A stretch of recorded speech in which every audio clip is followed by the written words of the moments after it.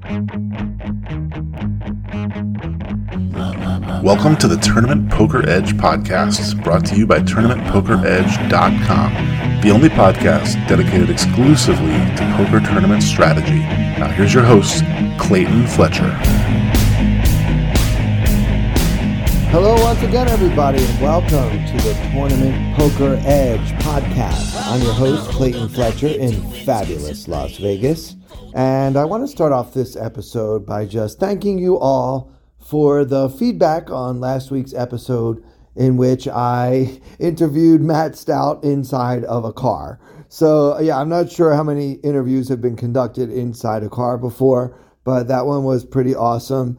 And, you know, Matt Stout is a great guy, and I think that really comes through in that interview. He's a person who has had, tremendous success in poker, and he's taken a lot of his energy that he used to dedicate to just learning as much as he possibly could about the game of poker and taken some of that energy and converted it into putting forth effort to do some good in the world. And speaking of that, this Sunday, July 3rd, we are having a big event at the Palms, which is recently renovated, purchased by a Native American tribe from California. They switched things up, but they kept one of my favorite places in all of Las Vegas, the Moon nightclub. It is a stunning place to be. We're going to play poker up there in the nightclub. There's going to be singing, dancing, drinking, obviously, and it's all for a good cause. You can get more information about our charity series of poker event benefiting Three Square, which is the food bank here in Las Vegas, dedicated to helping hungry people get some food to eat. And I just can't think of a better cause. So visit CharitySeriesOfPoker.org. You can sign up for our poker tournament. It's a $300 buy-in with $100 rebuys and a guaranteed first place prize of $10,000 in cash. So come on out. Support the cause, do your rebuys, and try to win all that money. And if you don't win the money, you can also win amazing other prizes at the final table, such as tickets to see comedy at Brad Garrett's Comedy Club. And if you pick the right week, you might even see me performing there. There are also free gift certificates to Lake Las Vegas Water Sports. And I want to tell you guys a little bit about Lake Las Vegas Water Sports. They are not a sponsor of this podcast, but they are a generous benefactor of the charity series of poker and all of the events that Matt Stout and the gang put on through the CSOP. I won. Actually, I busted somebody. I forget who, to be honest, but in one of these charity events, I busted a bounty and I got a $200 gift certificate to Lake Las Vegas Water Sports. And I also made the final table of that charity event and won $500 more to spend. So I basically have $700 to spend at this place. And I'm not a huge water sports guy. I mean, I've done other kinds of extreme sports, things like skydiving, bungee jumping. I'm not scared of thrills. It's just that I haven't had many opportunities to do things on the water. So you can rent jet skis. You can rent a boat, like a little mini yacht, to take out on the lake. The lake is beautiful. It's big, and you can see some homes. People actually live right on Lake Las Vegas, and it's kind of cool to see where people live and just imagine what your life would be like if you lived just in this big house on the lake. Yeah, that's a pretty good life those people are living.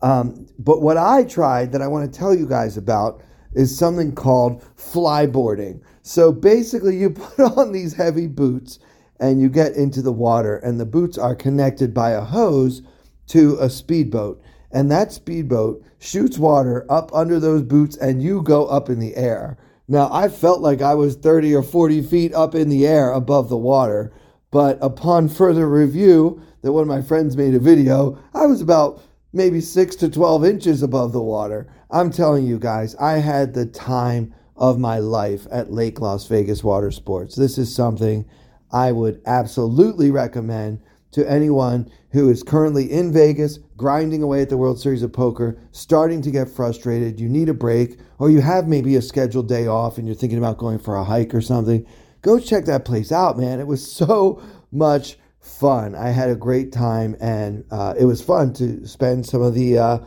money that I won playing in the CSOP. So that's a prize that you can win. There are just many other prizes. We also have a silent auction and a lot of other great things going on. So I hope to see some of you, and if anyone can attend this Sunday at the Palms, please come and say hi to me. I will be your MC. I will be kind of hosting the event. I will be kind of leading the action, letting everybody know what's going on, what the auction items are, what time the poker tournament starts, and all that sort of thing. I'll just kind of be the voice of the event, if you will. But I would love for you to come up, say hello, shake my hand, and just let me know that you're a podcast listener. So I hope to see you there at the Palms here in Las Vegas this Sunday, July 3rd. Visit CharitySeriesOfPoker.org. Okay, the next topic I want to talk about is my mindset. Okay, I have been in Las Vegas for 25 days. And on almost all of those days, I have played in at least one poker tournament. I have 0 cashes. So you might think, wow, Clayton, what, you've played like 20 tournaments and no cashes. And has that ever happened to you? Well, my record, I think I've said this on the podcast before, my record, I'm approaching that record, 37 in a row. I played 37 live tournaments in a row about 12 years ago with no cashes. So I'm not anywhere near that right now. I think I'm at 20 or maybe 21. I have to double check if this streak continues, which let's hope it doesn't, so I don't have to double check and see if I have a new record. This is not the kind of record you want to set, obviously. I'm trying to win money here. But I want to talk about my mindset. First of all, I want to say I think that I've been playing well. I mean, do I have any hands that I would like to take back or maybe do differently? Of course I do. And I think that any poker player who can't find a single mistake that he made after almost an entire month in Vegas, playing almost every single day, that person is not being honest with himself or herself. And that's not a way to grow. I know that I have made some mistakes. I probably make many mistakes every single time I play poker, but I always do my best. And I feel like I'm playing my best, but more importantly, my play is commensurate with that of my competition. So I don't feel overmatched. And we've talked here on the podcast in the past about times when I felt like I was the worst player at my table. Like I know when I'm overmatched and when I'm in over my head and I'm just at this beastly tough table and I don't really know what to do. That has not been the case, guys. I feel like in most of these poker tournaments I've been playing, what it's come down to is some type of luck. Either a big coin flip or maybe somebody else getting lucky against me. I get it in with a draw and don't get there, or I get it in with a strong hand and somebody with a draw gets there. And we all know that this can happen, but it does start to mess with your mind just a little bit. But what I'm really proud of, what I want to share with all of you listeners out there, is that I'm not letting this get me down. I am here to play poker. And every single time you play in a poker tournament, you have about an 80 to 85% chance of losing. Now, if you multiply that by 20 or 21, there should have been at least some success at some point in the last 20 days, or rather 25 days. So, yeah, it's been a little bit weird. The bankroll is suffering from it. It would be nice to have a cash at some point. I can't believe that June is now over and I have no cashes in June. It does start to mess with my head, but I'm proud of myself because I'm staying positive. I'm taking care of myself. I'm going to the gym on a regular basis, 3 or 4 times a week, making sure I get my workouts in. I'm eating well. I'm getting tons of sleep, and I'm trying to practice mindfulness and keep my positive mindset going. And even with all of that, I am just losing money every single day. So I just want you to know, for those who might be having a similar downswing, it's happening to me too, and I'm staying positive. All you can do is start each day fresh, play your best, and sooner or later, the bad luck runs out. So, not exactly breaking new ground here. It's not like nobody ever said anything like this before, but it's worth reminding ourselves when the chips are down, as it were, as my chips have been down lately. It's important to keep that positive mindset and just remember that it's a gambling game and that downswings are just the cost of doing business. So I am suffering through one right now, but I'm not suffering too much because I'm just trying to focus on my play. So speaking of play, let's talk about a hand that I recently played at the Wynn. Now, guys, you know I love the Wynn. There's watermelon juice, there's comfy chairs, there are really friendly dealers who know what they're doing and don't make a ton of mistakes. It doesn't feel like the tables are super crowded. And I just really love the whole atmosphere, the vibe in there. It makes me happy to be at the Wynn. So I bought into the $2 million guaranteed tournament. It's got a $1,600 buy-in. And I believe 3 starting days. And then, of course, day 2 and I believe day 3 for the final table. So $2 million guaranteed prize pool. And in the first few hours, I had taken my 30,000 starting stack and run it up to about 51-ish. And yeah, I was doing well. I was playing well. I felt like I was at a good but not great table. There were definitely some tough players at my table, but there were plenty of amateur players as well that really, they were doing things like limping in from late position and then calling a 6x raise with hands like Jack 9 offsuit. So yeah, I mean, we definitely had that element at the table as well. So it was kind of a mixed bag. So yeah, I was pretty happy to be there. I felt like things would be mostly manageable. There was one really tough player on my left, but mostly I was in good shape. So anyway, the blinds were 300, 500 with a 500 big blind ante. And a pretty bad player who raises too much raises. He makes it 1,200, so about 2.4 big blinds. And then just a really, I hate to use this word, but there's no real other word for it, a fishy player who just basically wanted to see every single flop no matter what the price. So he calls. So that player calls too much. The first player raises too much, so he raised. And then the player who calls too much calls. So no surprises there, I would say. Now, in my case, the 2 players in the blinds were probably the toughest players at the table. I thought they were most capable of making moves. And so I was incentivized to try to isolate the 2 bad players. And so I'm on the button with a 9 of clubs, 7 of clubs. Now, this is not a great hand, but it certainly has a lot of potential. It's a suited connector, well, one gapper. And I decided to 3-bet it.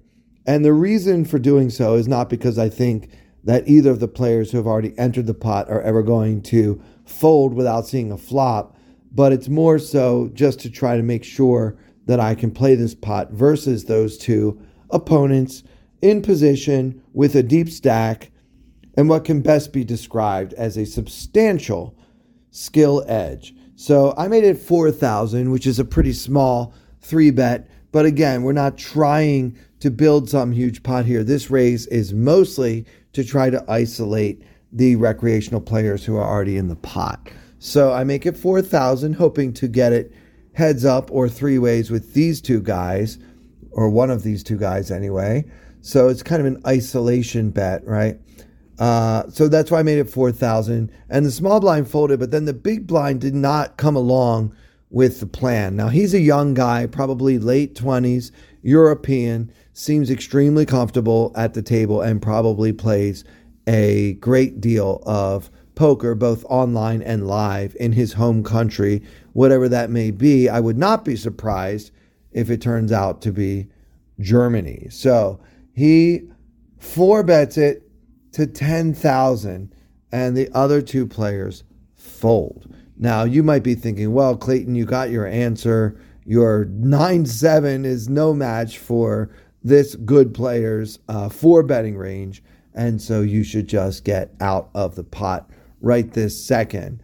But I would say, hold on there, not so fast. I mean, let's do a little bit of math here. He has made a decidedly tiny 4-bet, and he's got almost the same stack that I have. He's got about 50,000. Remember, we start with 51. So he makes it 10,000, putting in 20% of his stack. And as much as I hate to put in 20% of my stack with a hand as bad as 9-7 suited, the case for doing so in this instance is a pretty compelling one. So first of all, let's look at the price we're getting. We're getting 3-1 on a call. There's already almost 18,000 in the middle at this point, and we only have to call 6,000 more to see the flop. So that's one reason to call. Another reason is my hand is well disguised. Now, most poker players, probably myself included, definitely overvalue the importance of deception, right? I mean, yeah, it's good when your opponents don't know exactly what you have, but that's not an excuse for playing poorly, right? Just for the sake of deception, right? For deception, we could fold aces and no one would know what we folded, right? But that doesn't make it a good play. So I don't think deception in itself is a good reason to make a call here. But given that I'm getting 3-1 odds and that we still have so many chips behind, and given that if I happen to smack this flop, I don't think my opponent will ever be able to put me on 9-7, suited or not, I decided to make the call, mostly for the pot odds I was being offered. So if you want to tell me that you are very unhappy with all of my pre-flop decisions, that I shouldn't be 3-betting 9-7 suited on the button after two loose players enter the pot, that I should either just flat or fold, I can't really argue with your logic there. But as mentioned, I did have my reasons. Also, if you just want to tell me, look, Clayton, I understand you're getting 3-1. I understand you're in position with a pretty well disguised suited one gap connector. But I still don't think that you should be making calls when people 4-bet you, even though you're in position and everything. I get it, okay? If that's how you feel, I can't argue with it, but I'm going to call here. If you want to get me out of the pot, you got to raise a lot more. Also, I feel like this player, although he strikes me as a seasoned young veteran in his late 20s, I feel like his 4-betting range is mostly going to be big pairs. So I know what he has, and he doesn't know what I have. I think that has to count for something. But still, the 3-1 pot odds are the main reason why I'm not releasing this hand. So let's call and see the flop. And it comes 9 of hearts, 8 of diamonds, 6 of diamonds. So we have flopped top pair with an open-ended straight draw. This is one of the best possible flops for our hand. We've basically smashed it. And also, it's very unlikely that our opponent could put us on having a pair and an open ender. So we're heads up in position with this hand. Let's talk about our opponent's range. Again, I feel like he's got mostly big pairs. He should also have ace king, I think, should be 4-betting, especially from the big blind in this spot. Certainly, this player has noticed the dynamics of these two very loose players getting overly involved in things, and so may be able to figure out that I am 3-betting for the exact reason that I did 3-bet. So certainly ace king is good enough to 4-bet, as well as queens, kings, aces. I don't think too many players would 4-bet pocket jacks in this spot. They have to be afraid that I can beat it. Also, they don't like to play big pots from out of position holding pocket jacks. Occasionally, as a bluff, we should be mixing in ace-5 suited, possibly ace-4 suited once in a while. Not every time you have those hands, but you want to have some bluffs in your 4-betting range if you're going to have a 4-betting range, as this player obviously does since he 4-bet. So I think that given all of that information, it's pretty safe to put him on a range of big pairs, queens, kings, aces, ace, king, suited or not, plus the occasional ace 5 suited or similar. Also, I think it's important to try to figure out what our opponent is putting us on. So I would think that in his shoes, given that I have 3-bet and called rather than continued raising, he can mostly eliminate aces and kings from my range, although I will occasionally slow play aces, especially in this situation on the button. I also think that I will have a good number of medium pairs like 10s, 9s, 8s, 7s, maybe even pocket 6s, although that one could actually be a fold. I think that flatting the 4-bet really makes it look like I have medium pairs a lot of the time, which means that this 9-8-6 flop is not only great for my hand, it's also great for my range. I think that I may actually have a range advantage on this flop because I do not think that my opponent can ever have pocket 9s, pocket 8s, 7-5, 10-7, 9-7, 6-7. All these hands are not going to be going to 10,000 pre-flop very often. So he's mostly going to have overpairs and I will often have a set. So what this means is that we can play our hand more aggressively if the opportunity presents itself. So what does our opponent do on the flop? There is 24,000 in the middle and our opponent decides to bet 7,500. Now this is a very small bet. I know that players like to do 1/3 pot or 1/4 pot and things like that when they have condensed ranges, particularly on the flop. And I believe that our opponent does have a pretty condensed range here. He can't really have the nuts, so that means he doesn't want to polarize himself, and he makes this small bet. I feel like his play is consistent with an overpair, possibly ace-king with or without a diamond. Ace-king of diamonds is loving this flop, because remember, there are 2 diamonds on the board, and we do not have one. We have the 9-7 of clubs. So with all that in mind, I decided to play my hand fast. I should also mention, by the way, that I noticed my opponent seemed like he might be feeling a little uncertain on the flop. I was watching him closely, and he didn't really seem to know what he should do. And I think that in his shoes, holding a hand like pocket aces or pocket kings, I too would not know exactly what to do on this flop, especially because, as mentioned, it does really smack my opponent, Clayton's, range a lot more than it does mine, the young German pro, or presumably German. He could also be, I don't know, maybe Austrian, Belgian. I'm not sure, but I would guess German. Anyway, so yeah, he bets 7,500, and I decide to move all in for my remaining 41,000 betting units. So this is what we call a semi-bluff, right? It might seem odd to turn my top pair hand into a bluff, but I'm very happy if my opponent folds, even if he has ace-king. This pot is so big that I actually benefit from getting called by worse. Like if he has ace-king of diamonds, he has so much equity in the pot. I would love to see him fold it. I don't think that he necessarily would, but I do think he should make this play with the ace-king offsuit, and then he does not have a flush draw, and so he can just bet and fold, and I'm happy to get him to fold in that case, even though my pair of nines is good versus that hand, because the thing is, this pot has become so big that maximizing my chances of winning it is more important than getting value from worse hands like ace-king. So if I shove here, I want him to fold. And I'm also hoping that I can even get him to fold hands like pocket aces, pocket kings, pocket queens. All of these hands I think are in his 4-betting range, obviously before the flop. And I'm hoping that I can get him to lay them down because it is a board that smacks my range a lot harder than his. So he tanks for about 3 minutes. And I remember when we had Alex Fitzgerald, the great Alex Fitzgerald, the Assassinato, on this podcast, and he said that once your opponent is in the tank, agonizing over what to do about the decision that he's facing, you've already won. And I kept thinking about that, and it helped me stay calm as I was thinking to myself, please fold your kings, or whatever you have.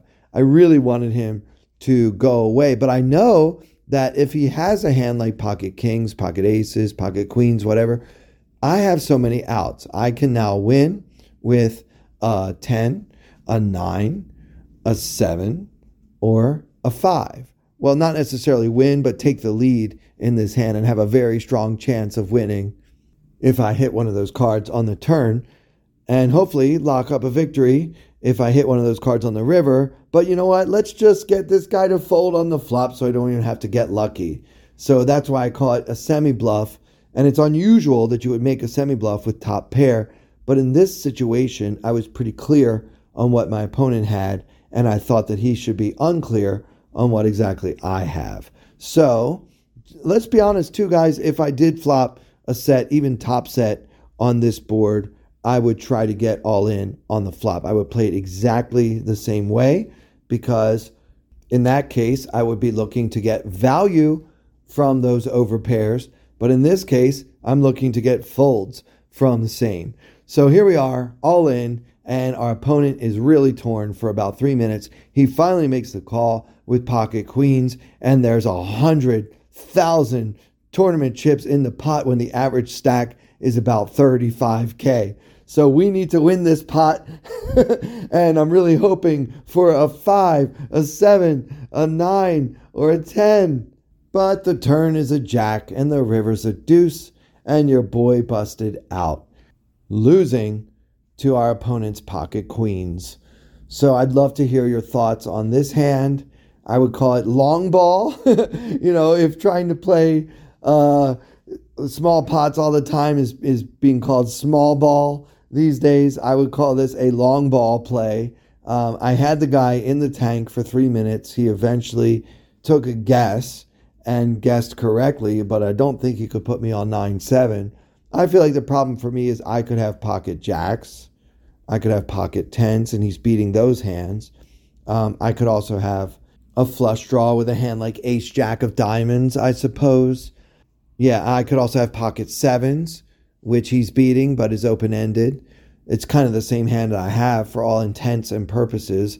So, I just think there are too many hands that our opponent can beat even when I shove, and he decided to make the call, and then we could not get lucky.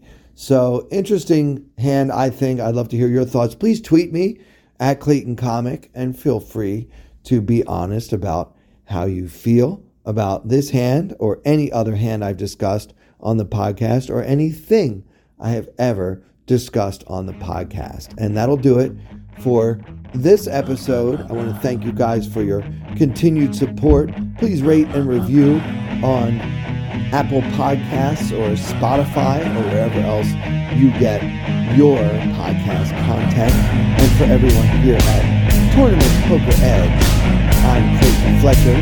Thank you so much for listening. I wanna hold them like they do in Texas, please. Fold them, let them hit me, raise it, baby, stay with me. Luck and intuition, play the cards with babes to start. And after she's been hooked, I'll play the one that's on her heart. Oh, whoa, whoa, whoa, whoa. I'll get her heart, show her what I got. Oh, whoa, whoa, whoa, whoa. I'll get her heart, show her what I got.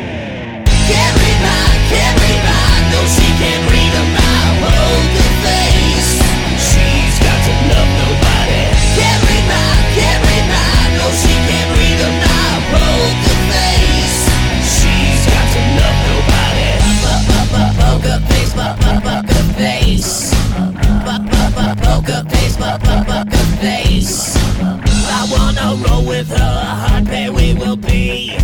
While little gambling is fun when you're with me. I love it. Russian roulette is not the same without a gun. And baby, when it's love, it's not rough, it isn't fun. Oh, whoa, whoa, whoa, whoa. I'll get her heart, show her what I got. Oh, whoa, whoa,